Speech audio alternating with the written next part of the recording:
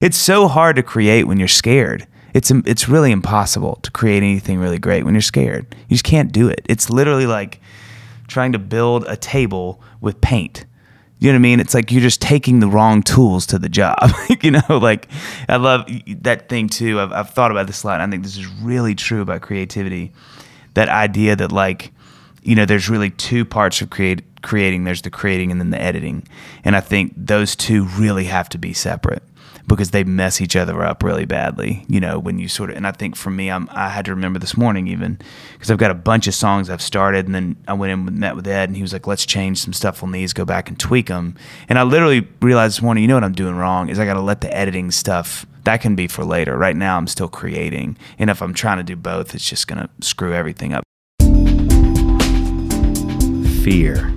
It's something that everyone faces, but in leading the story community, I've discovered that fear has a huge stronghold on creators in general. And while it takes shape in different forms for everyone, I think we're all guilty of bringing the editing into the creative process before we can even get pen to paper. We call ourselves dreamers, but how often do we let go of a dream before we even take the first step towards it because we're already criticizing it? Imagine what could happen if we could freely create and let a dream have its chance before we cut it off. That and so much more on this very entertaining and also hilarious episode of the Story Podcast. There are things meant for you that are currently beyond your imagination. The only way to become a better storyteller is by telling more stories. Your greatest work may not be seen by millions of people. Keep making it anyway. To be a writer, we have to sit down and we have to do the work, and we don't get up until it's finished. The only hope we have are the stories we tell. Stories not bound by what is possible. We are proud to be storytellers.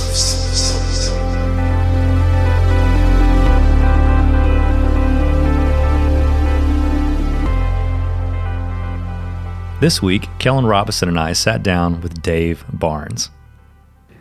I'm a dancer, an emotional dancer for money. No, what would that even mean? I don't even know what an emotional dancer is. I would love to hear the follow-up questions to that one. Yeah, and then they start crying, I cry, and then we connect through confusion. No, I usually tell them I play music, and then the best part of that is the follow-up question, which is, and one of my favorite quotes in the history of time, well, would I know who you are? And I'm like, well, I'm sitting right here, so half of that's already answered, isn't it? That is like, I mean, you have a guitar and walk through an airport, and if you're not, Justin Timberlake, somebody's going to be like, well, wait now, do I know who you are? And I'm like, there is no more redundant question than that question.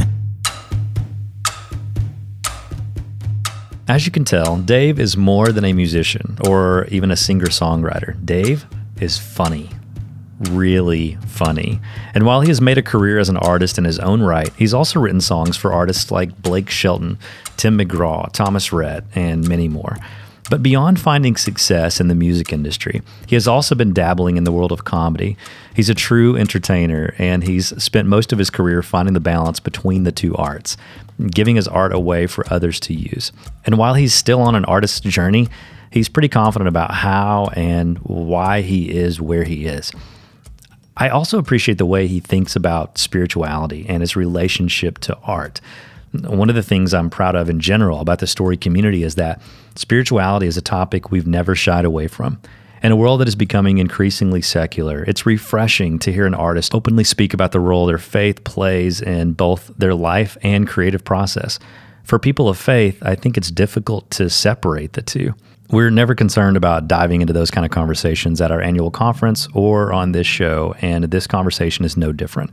Story is a community of creators who care about making meaningful art and telling meaningful stories. And otherwise, what's the point, right? And whether you're a Buddhist or a Muslim or a Christian, or you ascribe to another worldview entirely, if you at least care about doing meaningful work and believe in the power that stories have to shape the world around us, I think this conversation and all the conversations we have in the story community will resonate with you. Now that said, let's get back to Dave and his thoughts on this very topic. Should I know who you are? There's like some sort of really, really deep conversation we can go into with that about which identity and do value. I even know do I who even I know who I am? Do you know who you are? Well, how much time do we have? And is it okay if I We'll make cry? it work. Yeah. So that's usually, and then music, and then somebody says, well, you know, that literally, that's always a question. Well, I know who you are. And then you have to do the whole like, well, then you say your name, which they never know who I am. So that's never fun. That's a nice little test in humility right there. Dave Barnes. Oh, okay. Yeah, I don't. Dave Matthews? No, not Dave Matthews. Okay. Do you ever feel the need to say, well, if you may not know my name, Dave Barnes, but have you heard of, and then list off people that you've written songs for? You know, every now and then you get somebody who knows kind of the music world a little bit, or they have like they kind of speak the language. So you can go, oh, well, I have songs that other people have recorded that you may know. And then it's like, oh yeah, okay. Or they're like, oh, my brother plays for, why is it always that guy? It's always that guy. Is that a guitar? Putting up, sitting down. Where's that guy from? He is probably from Tullahoma. Or Tullahoma. Corinth, Mississippi. It's really... I don't remember. I even heard of that city. Yeah, I've actually been to Corinth. I've done shows Go on, there. yeah, I'll get in there. It's not far from Nashville. No, it's not. So, that's always sort of a fun little game, But it does, like, that's a great question. Usually if I sort of follow up, well, have you heard this song or, whatever, they kind of go, oh, and then, either they're interested or disinterested, because I'm not a star. I wasn't expecting to go there right away, but that question, like, do I know who you are? Let's jump in straight to that identity stuff. So explain to me what it has felt like to have a successful career as Dave Barnes. And then I would imagine so much of your success, at least as a profession or as a songwriter, has been for these superstar celebrity artists. How has that felt? It's kind of all working into my plan. I was actually thinking about that a lot this morning. I was running, listening to a Tim Keller sermon on Ecclesiastes, which was, you're talking about just a boot to the neck. But just, him talking about success and it's a funny game because it's like when you start chasing that thing, as Solomon, or the writer of Ecclesiastes, says so well, it's it's just pretty futile, So I think for me it's been a really fun career because it's like I get to do these things I really love to do as best I can without it harming myself or my family, obviously not physically, not like a ninja, but or American Gladiator or something. But to try to really protect sort of my well-being and my wife and kids by not being gone too much, or success is a weight, and I think people don't know that. I think it really is. It's a weight that is really hard to sustain, and I think there's a lot of truth when God says He'll give us what we can handle, and no more. And I think sometimes we put stuff on there that God's like, see, this wasn't the thing, because I think our backbones are really frail, and we aren't supposed to carry that stuff. Like we just can't handle that kind of success. And I think if you look at people in general, it's just not. It's people don't do well with it, from the healthiest people to the unhealthiest people. It's just we weren't made to withstand it. So I think for me, I was really blessed because I think really early on in my career, I had a couple of conversations with older guys who had seen a lot and lived a lot, and that was really their word of wisdom for me, which is kind of like be really careful about that, because I saw a counselor in town and he said, Dave, I've met with a lot of people over the last 20 years that are in music, and literally nobody has made it through a lot of success without scars. And that really affected me, because I was like, I would rather not have scars if I can. Yeah. So I've enjoyed that I sort of get to do my version of my career, which is making my music and, playing shows and having the success that I have for myself, and then, having songs that other people record and they can go, rock the world, and I get to sort of enjoy it from where I am, which is really fun. And it's not that it's not a struggle. I think there are times where I can feel like, gosh, man, that would be really fun. But I just think for me, that's just never been something I really wanted, that kind of notoriety. So I love it. I was literally thinking about this morning. I was just so thankful that God sort of given me this little thing that I do that has sustained it. I keep waiting for somebody to like knock on my door and be like, "That's enough. That is enough, Dave. That is plenty of that." Like they find me out, like, "How have you been able to do this without us knowing?" Shut it down, you know. But yeah, so I really enjoy it. I'm really thankful for it. Yeah. Well, let's go back to the beginning. How did you get started in music, and where did that like love of music and playing come from? Yeah. So I grew up in Mississippi in this really small town called Kosciuszko. It was about 8,000 people when I lived there, and it was a wonderful place to grow up. My dad is a pastor, and I loved it. And so there was really it was there wasn't a lot of culture there that way. You know, it was just a small, really wonderful, safe little Mississippi town. But I do remember kind of in my early teens starting to sort of get into music. I played drums in the marching band, and so that kind of led to me playing drum set, which really sort of lit this thing in me that I was like, you know, I started listening to music differently. And we just did, like, I think we had one country station in the town, so there really wasn't a lot of music that was coming in that way. So it was just music my dad and mom listened to, which thankfully was, you know, all the great Motown, Doobie Brothers, you know, Steely Dan, all that kind of stuff.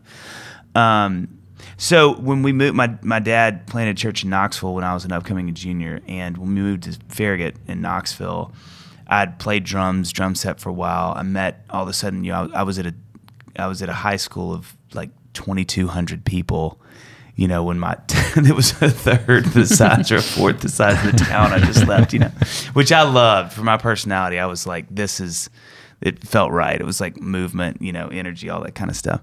So, when I got there, I met people who played, which I literally didn't know that was a thing. I knew, I'd put my little cassette, you know, headphones on and play the records and stuff in Mississippi, because that was the only kind of community I had to play. It was like recordings.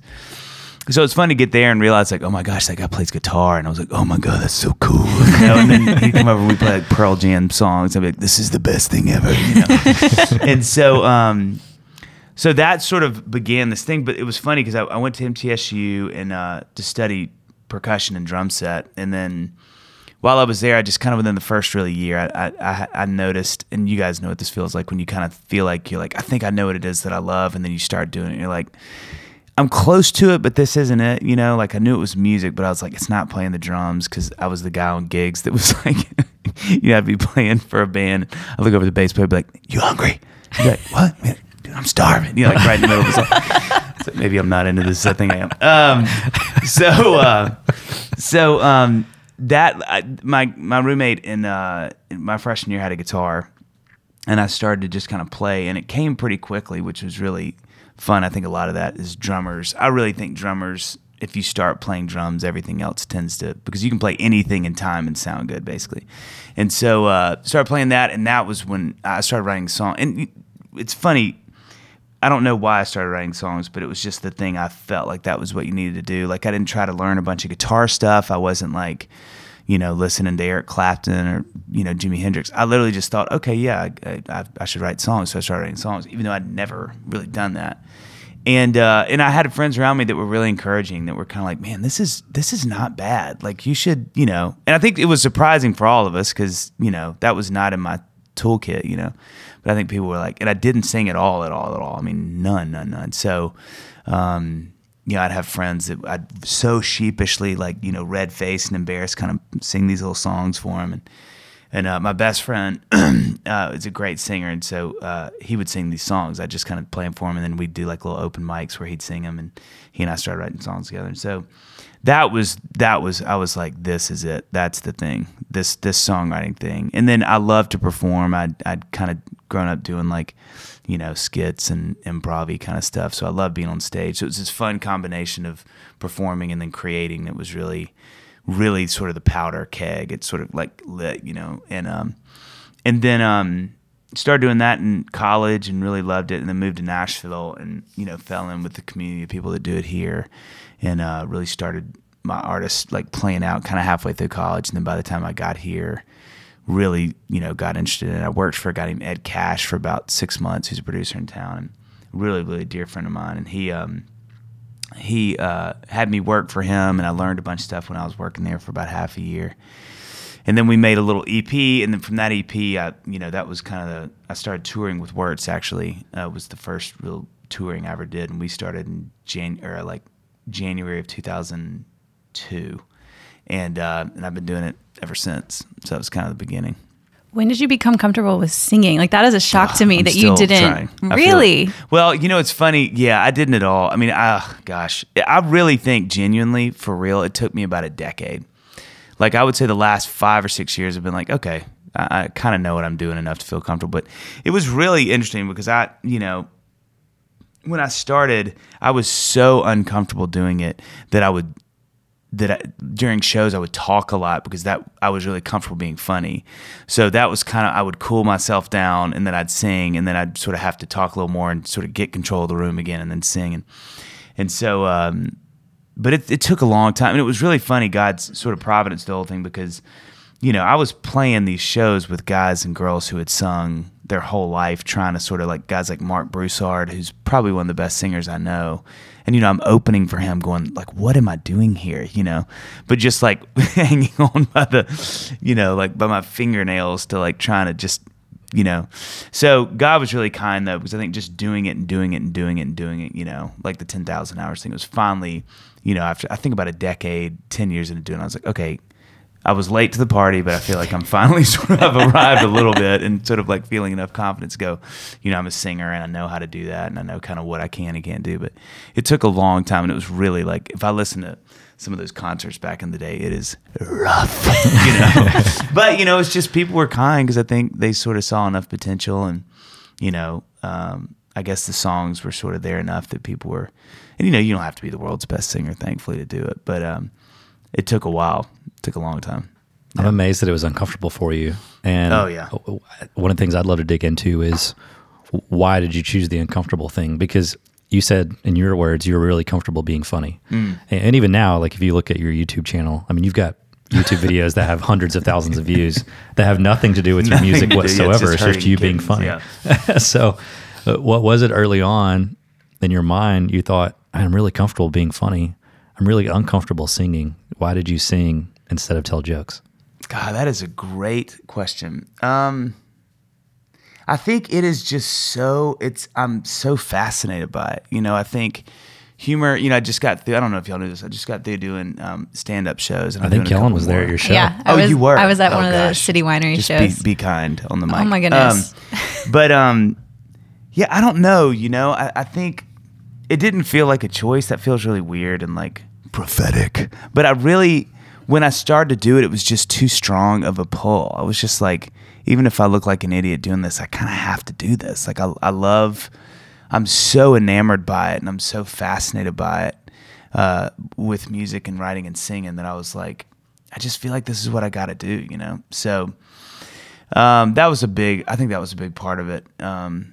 And still is, honestly, just the fascination. The music is so funny because you never best it. You're never better than it is. You're never like, you can be as accomplished as you can be, and you're still gonna write terrible songs. You can be the best guitar player in the world, and you're gonna have a night where you're just not playing that well.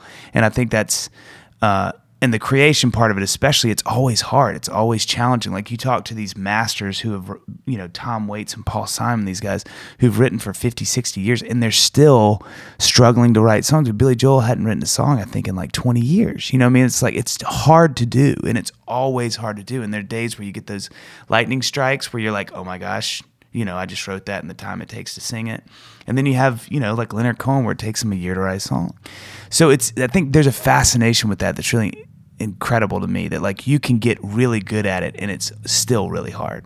Like, it's not like woodworking, where I think you could do it for 10 years and suddenly, like, I can crank a table out in about a master. An hour. Yeah. It's like songs, like, I don't know, man. The wood may work well with me today. The knife may be dull. It may be, So that's a really interesting thing to me. And I think it's fun to think about that as a career, because it means you're always engaged.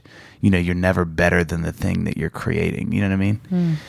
There's a real sort of coexisting of that fascinates me, that it's never just easy. It's always a challenge, which I think it's funny. I've never thought about that, and that's a great question, but I do, my wife, I don't know if you guys know the Enneagram stuff, but she's an 8, which is a challenger. Gosh. And We've got to do something about the Enneagram. I know. I told you. Literally every single person that sits where you're sitting. They talk about it? At some point in the interview, it comes up and they go, obsessed. well, here's why I'm the way that I am. Yeah. It's because I'm and then they say Well, the number. it's really true, but it's funny because she's an 8, which is called the challenger, the I'm an boss. 8. So I understand her. I get her. She's but my I people. love it. I love that. I mean, I married a challenge. You know what I mean? I married this wonderful sort of like. Is she gonna like that you said that? She'd laugh Okay. and then she'd challenge me. But there's something to me that really enjoys that. I like sort of the push and pull and the sort of like you're just always engaged. You know, you can't ever sort of like. Even though I like to sit on my rear and do nothing, but you know, it's Yeah. you know, you got to be up for it. You know. Do you think that's all art? Is that the category that art lives in? It's something that you never master? I certainly think so. And I really do. I've read so many interviews with painters, I mean, anybody. And I think, you know, what is I think Da Vinci or Picasso, one of the great artists said, you know, no painting is ever finished. It's just abandoned, you know, and I think that's kind of true. Like you can always, that's the thing about those kind of creations, storytelling, writing, anything, you know, you can always tweak it. You can always add a line, take out a line, change a chord. And I think it's a really unique occupation that way. You know, it's like you just have to be okay with as far as you got it. And at some point you got to let it go. You know, it's like, it's probably never going to be something you're like, yeah, that is as good as that can be. Because then you think, well, what if Stevie Wonder was in the room? You'd be like, oh, he'd make it better. Or you know what I mean? Like, Yeah. Or he'd make it different in a cool way. So I do think I don't want to say it's particular to that, but I do think it's one of the characteristics of it for sure. So what has kept you from becoming a comedian then? Because I think from the outside looking in, watching your career, comedy is, I feel like, something that you dabble in. It's almost like a hobby. But what's interesting about it, even though you would probably consider it, maybe is that the word you would use, a hobby? Yeah, you know, yeah. Okay, but everyone else in the world is looking at you and your comedy and saying, why is this still just a hobby? Yeah. So I just feel like there's like some deep internal wisdom related to self-identity that's a part of that conversation as to why you haven't embraced, I'm going to go out and do a comedy tour. You know, honestly, I think early on I was really fearful that it would eclipse my music stuff. It was something I'd done longer. Like I had done the skits and the stand-up, or not stand-up, but I'd just been in that world for so long doing that kind of stuff and being funny. And you know, humor is interesting because it's so different than music in that humor can be part of every moment of your life where music can't. So you can be really good at humor by the time you're 15 because you can be funny at 5. And before you know it, you got your 10,000 hours by 15. You know what I mean? And so you can have really funny kids at 15, 16, 17. You're like, that kid is freaking hysterical. And they're not even out of high school yet. Where that does happen with music, but it's just music isn't as every day and every moment, you know? So I think humor for me was one of those things that, you know, I kind of knew that I could be funny or that people thought I was funny, you know, by when I was young, not that young, but, you know, early 20s and college and that kind of stuff. And so for me, I love being funny. But it's, how do I say that? I think I'm just used to it, so it's not quite as engaging, you know? Like, interesting. And where music is all, like I said, it's always a thing. It's always a challenge. It has me fully engaged. But last year, I was talking to my manager about it, and we've been talking about as I get older, sort of my brand and music and, you know, comedy and stuff and humor. And we both thought, you know, it may be a good time to start doing these stand-up shows more consistently because I did some about a decade ago that were really fun, but we're literally just dipping my toe into it. And I think we both sort of realized, like, this would be a good season to do that. You know, as I'm kind of getting older and my music thing is finally really established and I feel like it's its own thing and it really is standing on its own. You know, the humor thing could be a fun thing to start really sort of building to and seeing sort of what happens with that. And so we've done these stand-up shows. I'm doing 2 more this summer, one in Chicago, one in Denver. And they are so much fun. And I think it's really fun, too, because I can enjoy them for what they are. I think, again, I was really nervous about that being said. Because, you know, I think I'm really good at music, but I'm not good enough at music where I'm one of those guys that I think if you sit in the room and hear Stevie Wonder play, you're like, you just need to do this all the time. Like, you could sit in the corner of an Anthropologie store and play, and before you know it, there'd be 5,000 people in the store. Like, what is going on? You know what I mean? Even if nobody knew who he was. And I do think I'm really good at music, and I love to do it, and you know, whatever. But humor to me is probably, like, I do think I have a humor thing that just works, and it's like, it's really natural, and it's just the way my brain works. I can't explain it, you know. I posted this thing on Instagram the other day from Snapchat, and it is so bizarre and weird. And I've myself watched it probably 25 times, which will tell you one thing. But I showed it to my wife, and if I can get my wife to laugh, there's literally nothing better in the world.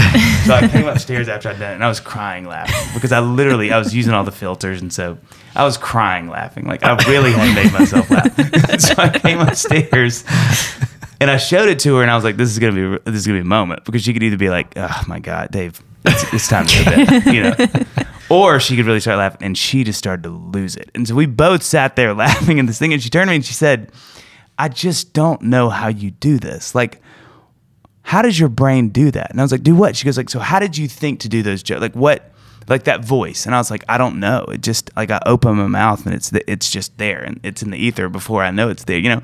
And she was like, and it was just funny hearing her, like, she really was, you know, so fascinated again with that thing. And I think, you know, humor has that ability, I think, to sort of transcend, and really, you know, that music does, but it's just such a different thing. And I think I've sort of always bridled that a little bit in my career, because I just felt like I didn't want that to be something people like, "We love your music, but oh my gosh, you're funny," you know. And it's like, thanks, you know.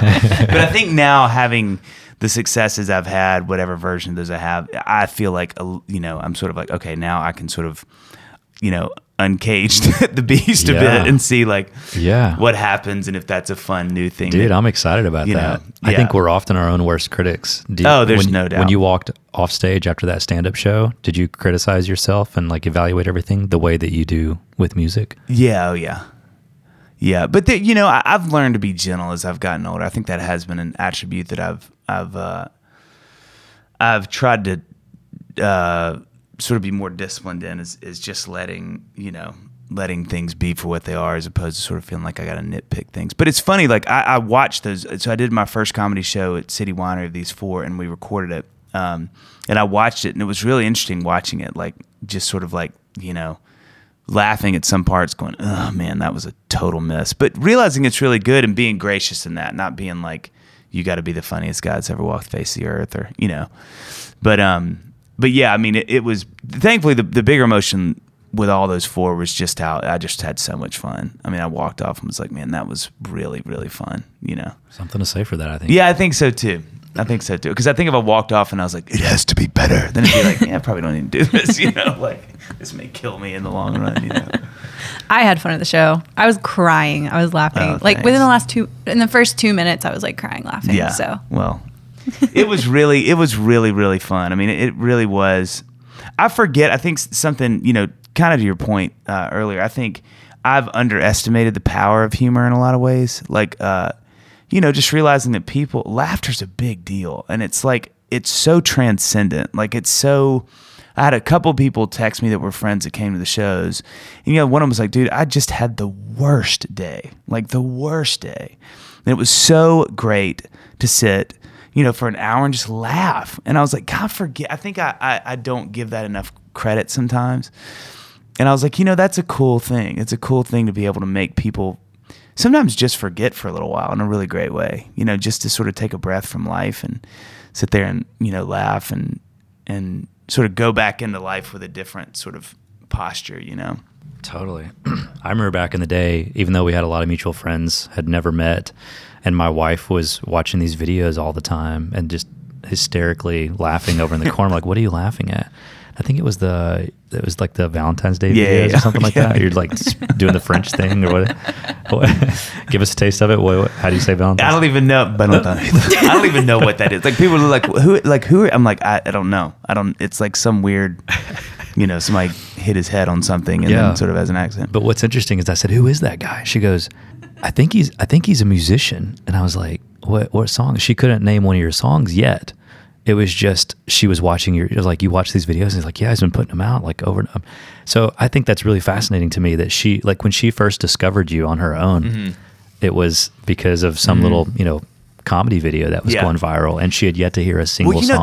That really is what I started to see that happen, and truthfully, that was why I pulled that thing back really hard, because I could feel the tremors of like, if I'm not careful and I'm really trying to be a musician, this could get interesting. Like it could be one of those people who are like, why don't you come to the college and do like your voices and stuff? No, not music. Just come do those things and we'll pay you this on it. And I was like, nah, but that's not what I do. So I had to really sort of like, much to a lot of people's sort of like, I think, disappointment, that I had to kind of go, yeah, it's just not, I can't do that. Is it frustrating to you that that's the way our industry, or not even our industry, our world often works? It says like, oh no, you can't be both those things. This is not how you build a brand, right? So here's the thing that I think is fascinating. I've been thinking a lot about in the last few years, is this thing about how we feel like we are owed each other's talents. Like this idea that like, if you're good at something, you owe that to me. So for example, let's say you meet a kid somewhere on one of your trips, and this kid is sitting down playing guitar and he is phenomenal. Like there's no doubt this is one of the best guitar players you've ever seen. He's like 17, right? There's something, I'll talk for myself. There's something in me that is going to do this. Dude, I need to get you to Nashville and meet some people so that you can do this thing because you have this gift. But what if he looks at me and says, man, you know what I really want to do? I really want to be a youth pastor. And it's like, well, you're wrong, because you've been given this gift. And so I think that the most subliminal sort of like message that is happening there is that you owe me your gift. And the reason is because it makes me happy. Like I see this glimpse of God, right? Like this talent that's so, it's kind of idolic in some ways. It's like you look at it and you go, oh, it makes me think of bigger things. And it transcends a lot of talent I know, which is pretty close to where God is up there, And so I think it's a really fascinating, I think our kind of the worldly culture is that. It's like when you meet a tall kid that can dunk when he's 15, what's the first thing you tell the kid? You're like, you got to play basketball. Well, no, he doesn't. He needs to do whatever God has made him to do. My story has made me think a lot about that. That's sort of like, well, you know what you should be doing. And I mean, I had a friend of mine when I was, 22 and just moved to Nashville tell me, he's like, man, you shouldn't be singing. Like, you're a great writer, but the singing thing just isn't. And, it was like, well, no, I want to sing. And it's like, well, yeah, but you're funny and you should. And it's like, I think that thing is a really fascinating, it's a really interesting thing that I honestly think, especially Christendom, just doesn't talk about, which is this idea that like, what is the thing that God gave you to do? Go do that thing. And yeah, you may be really good at something else, like transcendently good at something else. But if that's not what you want to do and God has given you to do, well, don't do it. Like, do it so you can have fun doing it. But that's not who you are. You know what I mean? I think that's a really fascinating thing that is not, it is not relevant in our, it's not talked about at all in our culture. It's a topic that's just nobody wants to talk. I don't know why. I think it is fascinating. Yeah. It's like you look at LeBron and these athletes, or you look at musicians, and there really is this thing. People get so mad at LeBron, not because he's losing, but because he's not making them happy. You know what I mean? They don't care about LeBron. They don't care if like winning is killing his family because he's going to be obsessed with basketball. No. It's about like, hey man, win because it makes me happy. Sing good and play good tonight because then I leave and I feel great. It's really interesting. And so I think navigating that, especially in the entertainment world, is really tricky because you have to really know yourself. You have to know like, what is it that I feel really called to do? What makes me happy? What doesn't? And I think for me, that was humor for a long time. Was like, I love being funny. I love making people laugh, but that's not what I want to do yet. I have this other thing that I feel like God wants me to do, and it's really compelling to me. And so I had to navigate a lot of that early on, which was like, yeah, but man, what if you just did stand up half the show? And then I was like, yeah, but that's not what I want to do. You know what I mean? And it was, a lot of people were really disappointed, and I thought they felt like, man, you got this thing and you're just not, using it or whatever. And I was like, well, yeah, that's one way to see it, I guess. But now it's fun to kind of be able to go, no, see, now it's the right time, and I can do it in the way that's fun and not have it sort of be tricky or hard or whatever, I think in general, the culture that we have built in America is kind of built on the back of this idea of our value as a person in general, and is tied to how many followers we have, how good of a producer we are of something, whether it's art or a widget in a factory. And I think that's kind of connected to what has become a culture of people who don't feel like they can do something just because they enjoy doing it. Yeah, that's right? a great word. I was reading something. I need to go back and study this. I think it was in Adweek magazine where they were studying the next generation. I forgot what they're calling them. It's not millennials, but there's something, whoever is after all the millennials. They were saying like even as middle schoolers, they're getting to the point where they feel like they have to have a side hustle. Wow. And so if they have like, a few hundred followers on Instagram, they're like, how do I monetize that? Or how do I turn it into something? And so in many ways we're commoditizing ourselves, where we're all becoming objectified. In many ways we're now all objectifying ourselves because everything's tied to consumerism and that sense of entitlement, I think, of like, well, who's willing to give me money for this? Well, it's really, that is the thing. I am so compelled. So I started this thing a few years ago called the Monday Night Music Club, and it was kind of this hang for artists, and with no agenda, we would come together, and some nights it was 100 people, sometimes it was 15. But I had a friend of mine underwrite the food at a bank here in town, and we would hang 45 minutes. I'd have somebody kind of give like a little 15-minute TED Talk kind of vibe, and then another 45 minutes of hanging. And the whole idea was just to sort of get people together. But one of the things that I really wanted them to understand, and I still feel so strongly about for my artist friends in Nashville, especially my younger ones, is that you don't owe anybody anything. Like, it is so important that you're attentive to what you feel and what you feel like, especially if you're a believer, what God is calling you to do. And I just want to encourage that, because I think, you talk about the side hustle, this whole feeling of like, I got to do this stuff, I got to produce, I got to have more of this, more of that, especially with talent, which I think really can quadruple that, which is like, now I really have to produce because I have this thing apparently. Is talking to those friends and going, hey, but you don't. You don't. Like, do what the Lord wants you to do. And from there, be married and have kids and be at home. Like, don't feel like you got to be rocking the mic every day of the year. I mean, that's what you want to do and your family's down with it, and then that's great. But like, that's something that I feel such a strong pull toward, is just being a voice in my friends' lives that's saying, you don't owe me or anybody anything. Like, do what you need to do, and then enjoy just being a human. You know what I mean? Like, because I think that's to your point. That's a hard thing. It's hard to not feel like you sort of gotta. And I tell you what, I mean, that sermon this morning. I mean, the futility of everything under the sun. It's a real thing. I mean, your work will be left to someone who will do a worse job with it. You will be forgotten. And I think it's just really profound. I mean, he even talked about, I love this, Keller talked about how even the smartest philosophies of today, 100 years from now, will be laughed at. And everyone who thinks they're so profound now will literally be buffoons in 200 to 300 years. And so it's just this idea of like, being careful about the weight we put on our jobs or our thoughts of these things. Realize like, yeah, but it matters a lot to us probably in the moment, but in the long run, it's really not.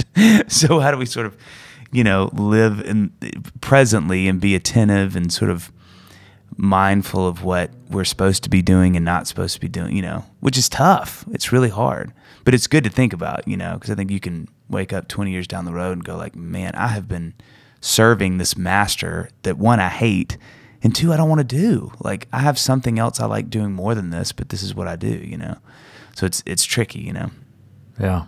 I don't know how to transition. There's like so many other questions I want to ask you, and I'm like, this is so deep and meaningful and like rich. I know. I have other questions. But now that we made a joke about it, Dave, what's your creative process like?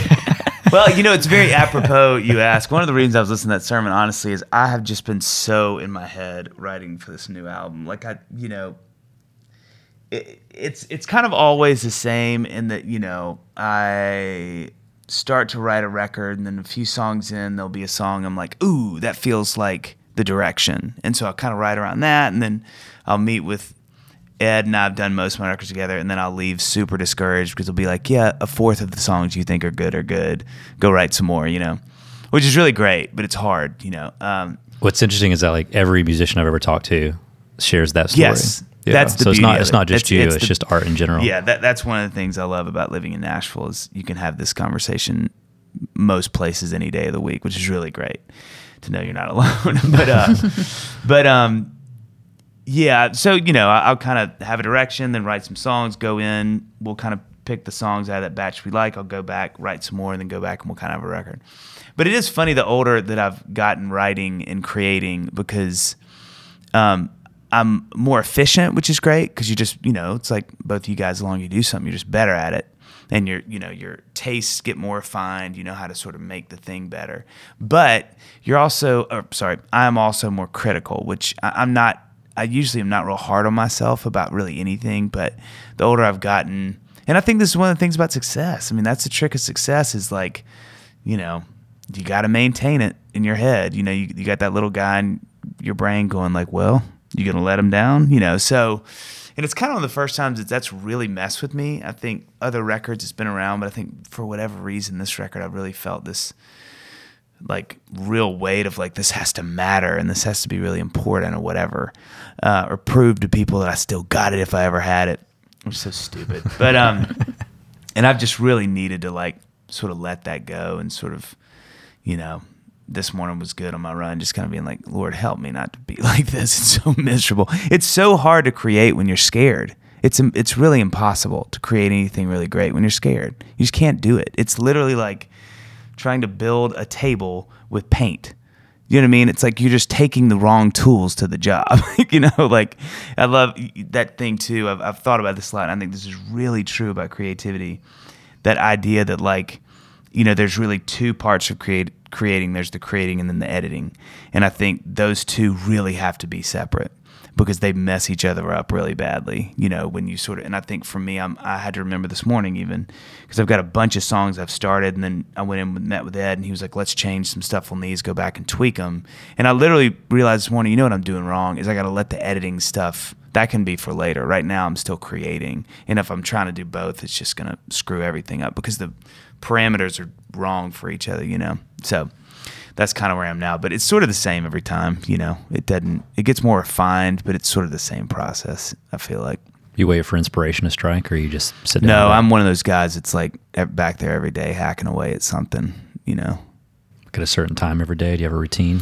No, the family's tricky, because I built a studio in my backyard, which is the best thing ever, and I love that. But, it's like, it depends on what time the kids are gone. Are they gone for the day? Does Annie need me to sort of help for a little while in the morning, which I try to do the best I can.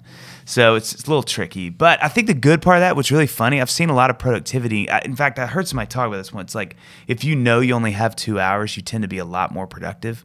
And I think somebody said this. I love this. They said it usually takes the amount of time you have to write a song. It's called Parkinson's Law. Is it really? Yeah, at least, which is a very confusing name, because that's not what I think of when I think of Parkinson's. Right. And I think I'm saying that correctly. I first discovered it in one of Tim Ferriss's books, who's like productivity guru, life hacker kind of guy. But the basic idea of the law is that a task will consume the entire time scheduled and allotted to it. So if I'm like, hey, I need you need to write a song for me, you have 1 hour. Yeah. You'll take the full hour. If I'm like, you need to write a song for me, you have 4 days. Yeah. You're still going to write the same song in an hour. Yeah. It might be a little bit better if you have 4 days, but it's going to take you 4 days to write it. Right. I was going to call it the procrastinator's blessing. Ooh. Which sounds like an amazing song. Parkinson's Law, Procrastinator's Blessing. Like old Cat Stevens. All right, so Dave Barnes, I want you to write a song for us. The title is Procrastinator's Blessing. Yes, I'll come back. You have 2 minutes. It'll be on the harp. So I have a harp here, so I can't quite yet. All songs about blessings are on Yeah, thank you. And scene. Oh my gosh. I'm not even a musician, and I know that. Yeah, you know that. I know that. It's sort of like it's a rule. ingrained into all of us. Yeah. So has the writing process been different when it comes to comedy? Oh, that's a great question. Yeah, for me, it's really different. I think because like music, you can sit down and just sort of, I'm thinking real time out loud. I'm going to be careful. I think this is true though. Music, I can sit down with the guitar, and even if I have no ideas, nothing that's compelling or interesting me, I can play a chord, and all of a sudden I'm like, oh, that makes me feel interesting. Then I'll play it again, I'll play another chord, and it's like, oh, and then all of a sudden I'm starting to feel a certain way, and then certain lyrics come from that, and you have a song kind of literally from nowhere. Humor to me is different, because it's like when you, especially with stand-up, and I'm just now beginning all this, so obviously I have no expertise, but it is interesting because you can't do that. I can't sit down and be like, what's funny? What do I want to talk about that's fun? It's like, you have to sort of live a little bit to get material. And so I have this note on my, in my notes app that's just like stand-up ideas. But it's funny because I literally had this, it's a great question. I had this thought, I was like, I can only do as much stand-up as I have material for. And I only have as much material for as I'm kind of living and gaining material. And so it's tricky because like in this season of life where there's a lot of things that are funny about kids, a lot of things about being married that are funny, there's a lot of things about, like growing up and getting older that are funny. It's like I'm not out in the world like I was 15, 20 years ago, traveling, meeting people, seeing situations, having something funny happen to me at the airport. Life is much more consistent, a little more mundane in a lot of wonderful ways. So it's not quite as easy to sort of have all this stuff to reference other than just sort of like your kid says something funny or he throws poop in your face and you're like, that's pretty funny. It's like, it's a little different. So I did have that thought the other day. I was like, I'll be interested sort of once I get done with this, because I kind of have the show pretty tight now, that I'm like, I wonder what happens like if I'm doing this more next year. Do I just do the same show or just like, So I don't know. That's very different to me, which I had never thought about before, Yeah. What I loved about it, even though you say your life is a little more mundane, but I think it's very relatable what your comedy was. It was like, oh, this could happen to anyone. Yeah. So that's my hope. I mean, I think there's so many great quotes about that, but the funniest stuff is is the relatable stuff, And every now and then you'll have somebody that's just funny to watch and listen to, and they're funny. But I think the stuff that really makes you laugh is because you're like, yes, that happened yesterday, So that's tricky too, is because you don't want to tell a story that's funny to you, and everybody's like, yeah, I don't know what it's like to hang out with Jay-Z, so like I'm sure this is funny to you, but like the fact that you like lit his face on fire lighting a cigar, like yeah, that's funny, but like it's only funny in like I'm watching you be funny way, not like, oh, JC, we were smoking cigars together. No, that's JC. So you think of something funny and you just jot it down in a notes app, like literally the generic notes app on the iPhone. You don't have any fancy like structure or notebook system or no. I did when I got these stand-up shows ready. I sort of got like I printed everything out and then I did like notes. It was the first time that I ever did the show. Like I paced in my studio doing the show, and my brain is weird. And I think this is probably pretty common with sort of like humorous people, but how do I explain this? Like Annie said the other night, she's like, I don't know where you come up with this stuff. And I'm like, I don't either. And that's why it's funny to me. It's not funny to me because I knew what I was going to say. It's funny because I'm like, I'm watching it just like you are. Do you know what I mean? Like it's as new to me as it is to you. So my humor is weird that way because so much of it is real time and it's just kind of stuff that's just coming out, that when I started to run the show, I would have so much more material because I was just letting myself talk. And as I'd talk, I'd be like, oh, that's funny. And then I'd write that down. So it was good for me because I'd never done that. Like all the shows I'd ever done, I'd just get up and go. And I'd have kind of like a set list, if you will, of stuff. And I just kind of riff until the show was done. But this was the first one I was like, no, that's funny. I can't forget that. Like, so when I say this, remember the little thing about that and then pull that back. Okay. And it started to become like a real show, which was really my point. I told a friend of mine, he was like, well, what are you hoping for with this? Which I thought was a great question. I was like, well, I want it to look and feel professional, one. Funny is assumed. And then, that was really it. I wanted it to feel and look like if you didn't know better and you walked in, you're like, oh, this guy does this professionally. That was really my goal. Is it didn't feel like, so anyway, oh yeah, okay. So the other day, Well, because timing is so important to comedy. Do you feel like timing is just something that, to use your verbiage, that humorous people innately have, or is timing something that you learn? Both, for sure. I think it's like anything. I mean, it's like, I think it's both. It's like you got it because you can miss it. Like you can be the funniest guy in the world and not time a joke. I mean, Seinfeld. You watch the Comedian movie. That movie is such a great example of what you're asking. Like that idea of like, here's one of the funniest guys on the earth who bombs for ever getting the show together until it's funny, because some of that he didn't know how to do the timing of it or what's funny about that thing, even though it's funny. I hadn't figured that out yet. So, I do think, I've thought about this a lot. This is the thing about comedy I think is really interesting. I think, I don't know how to say this yet, but I was talking to a friend about this the other day. Like, I think there's kind of a few different types of people that are funny. There's kind of like people, I don't know how to say, I don't know what I'd call these people, but they're like writers. So they're funny in how they can communicate what's funny about life. So like I think Seinfeld's one of these. Like, he is funny, and I think if you sat and talked to him, he'd be funny. But if you gave him 2 hours to be funny, he's going to be really funny. And then there's people like Sinbad, who I just think you put that guy in a room, he's going to be hysterical. Like Brian Regan. Yeah. Like, it's just, he's funny. It's like, he was probably funny when he was 5. He's going to be funny when he's 105. Seinfeld is funny, but he's prepared funny. You know, and so I think I've kind of realized I'm not a prepared funny guy. I'm a much more just kind of, I just talk and sometimes it's funny. I don't really know what I'm saying. I just think something's funny and hey, I do a weird voice and nobody laughs. Like, I'm not the guy who sits down and I have a really framework of what I know makes this joke funny. It's just a combination of the way I'm holding my hands up and I'm doing my head and I say a voice, you know, it's those kind of things. And so it has been funny to me because I think I started studying some of that world and I was like, yeah, I don't think like that. I'm not going to sit down and work on a joke. Like, I'm just going to get up there and see how it goes. And oh, that worked. Is that how the YouTube videos happened? You just turn on the camera? Oh, yeah. You had kind of a loose idea, framework, but they were like, literally until, I mean, this is really sort of amazing in a weird way. I mean, every YouTube video I did until basically that, I think maybe, the cowboy videos I did, which was like last year, were unscripted. And we would have general ideas and then it'd be like roll. And then I'd just go. And Jeff Venable, who I've done a bunch of the videos with, we started to write them together with a guy named Seth Philpott.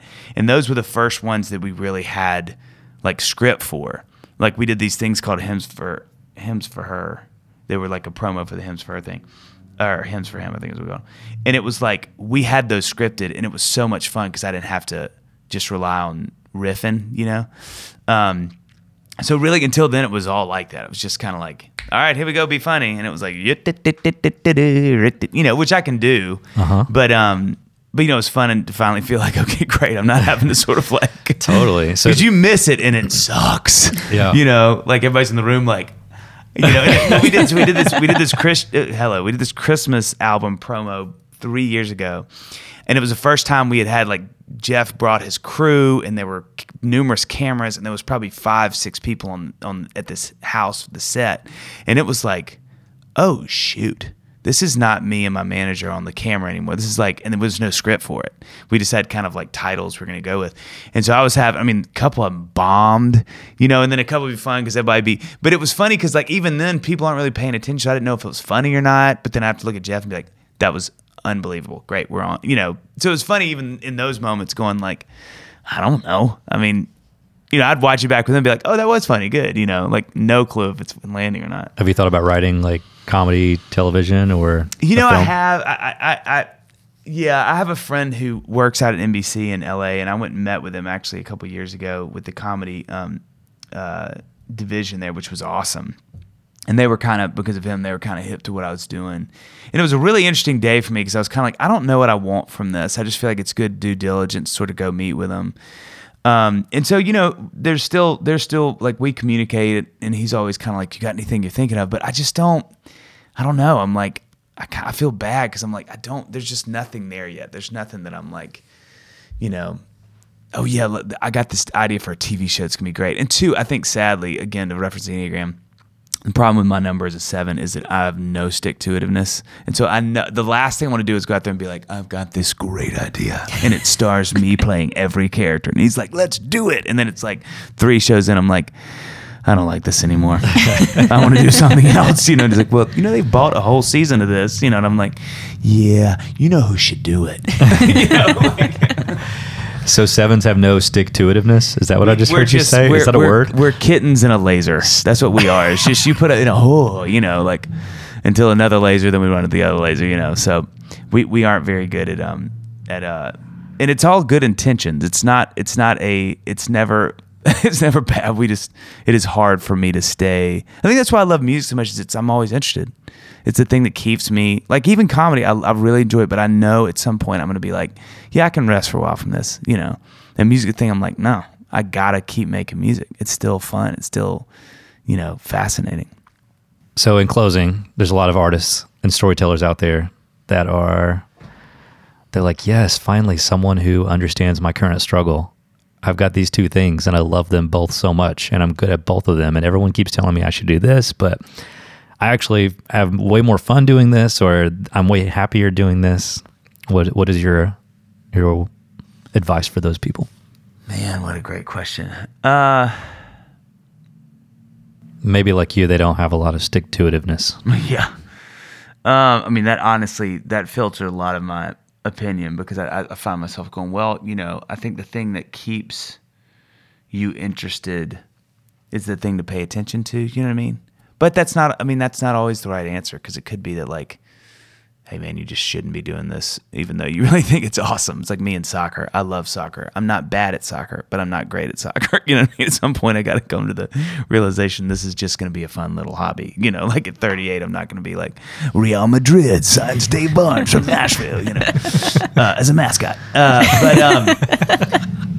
Mascot and an ascot would be a great thing. I don't know what that is, but that's just a thought. I think you should run with that. Thank you. You're welcome. Thank you. He can't. He doesn't have any stick-to-itiveness. Hey, so that was the end of that line.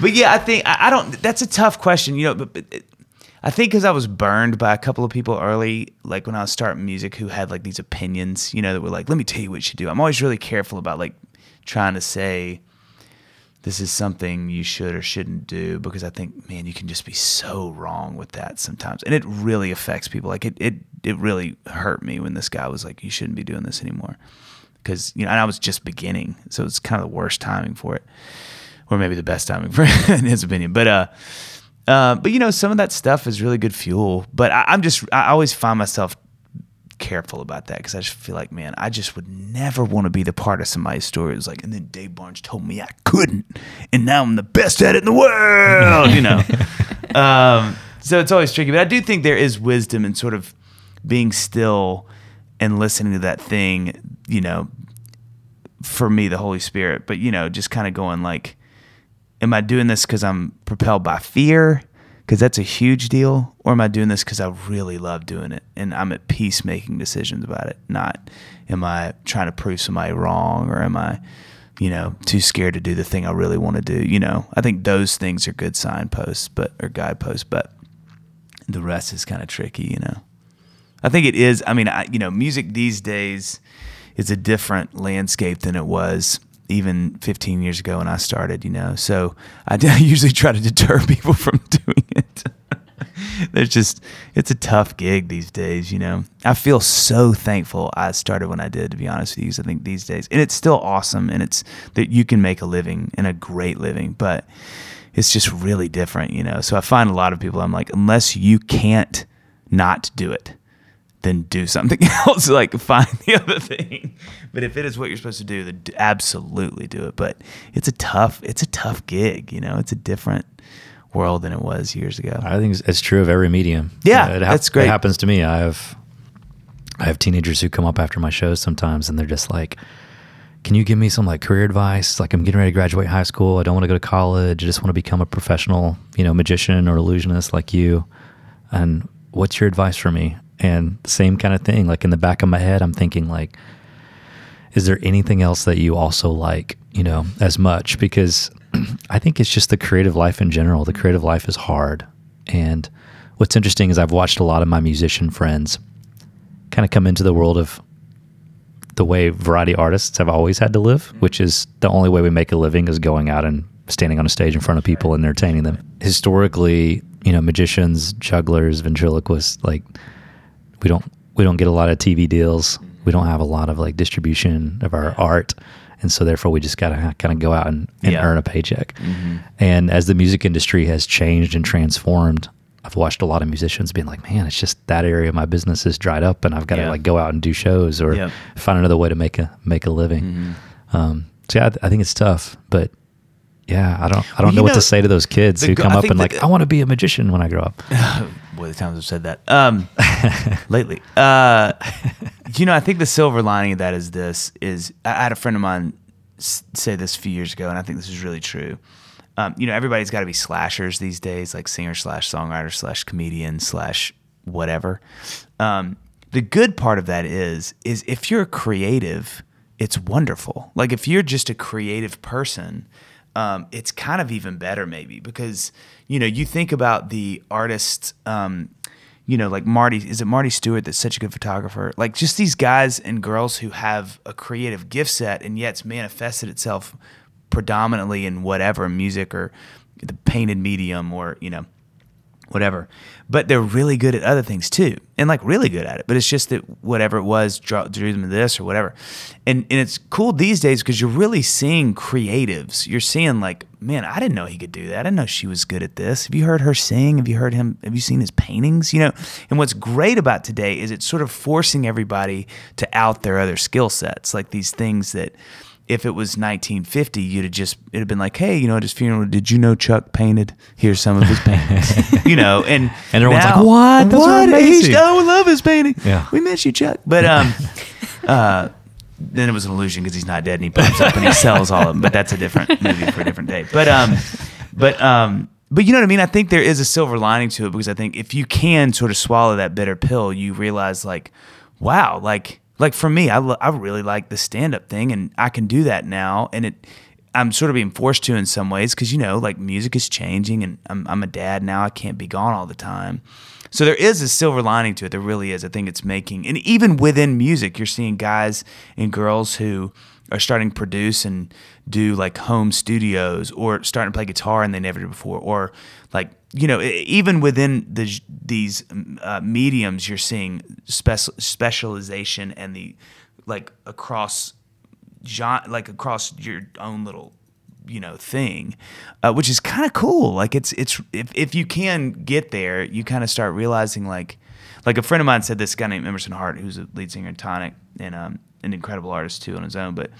I remember asking him a few years ago, I was like, how are you navigating this new world? And he's a few years older than me. And he said, Dave, I look at it like I have 4 fires. I have my personal music, I have Tonic, I have producing, and I have songwriting. And I just go to wherever the fire's the biggest at the time. I tend to that fire, and usually another fire starts by the time that one's getting a little smaller. And I was like, that's a great way to think about that, because he's good at all of them. So why not let all of them be a thing as opposed to feeling like you just have this identity as one thing, So there is a good part, I think, it's harder, and it's, you got to specialize in different things, more things, but it's doable. And it is, as a creative, it really is fun if you can get there, if you can sort of like die that little death of going, I'm going to be known for this. It's like, no, you can actually be really great at a lot of things and see your brand really, get so much wider and deeper, Yeah, that's awesome.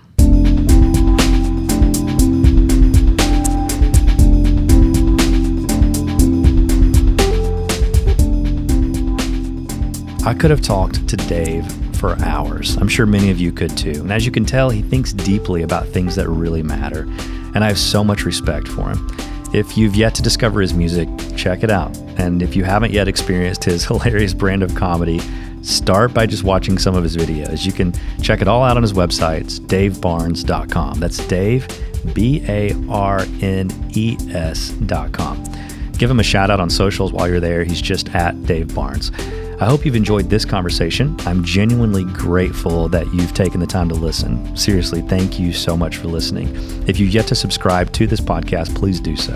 And if I'm honest, consistently producing a great podcast every single week, it's a lot of work, and it's made possible only by a whole team of people. But if you're enjoying that hard work, if you're enjoying our hard work, please take a moment to leave a rating or review on iTunes. It's a huge help to the word spreading about the creative community of storytellers we're building and serving. And as always, you can email me personally anytime if you have questions, guest recommendations, or just any sort of feedback in general, good or bad. Email me at harris@astoria.com. It's always very helpful to get that kind of feedback, again, whether it's good or bad. It's just Harris, Harris, @astoria.com, ISTORIA.com. It's an honor to work hard to keep inspiring the meaningful work that you guys are doing around the world. And I cannot wait to talk to you next week.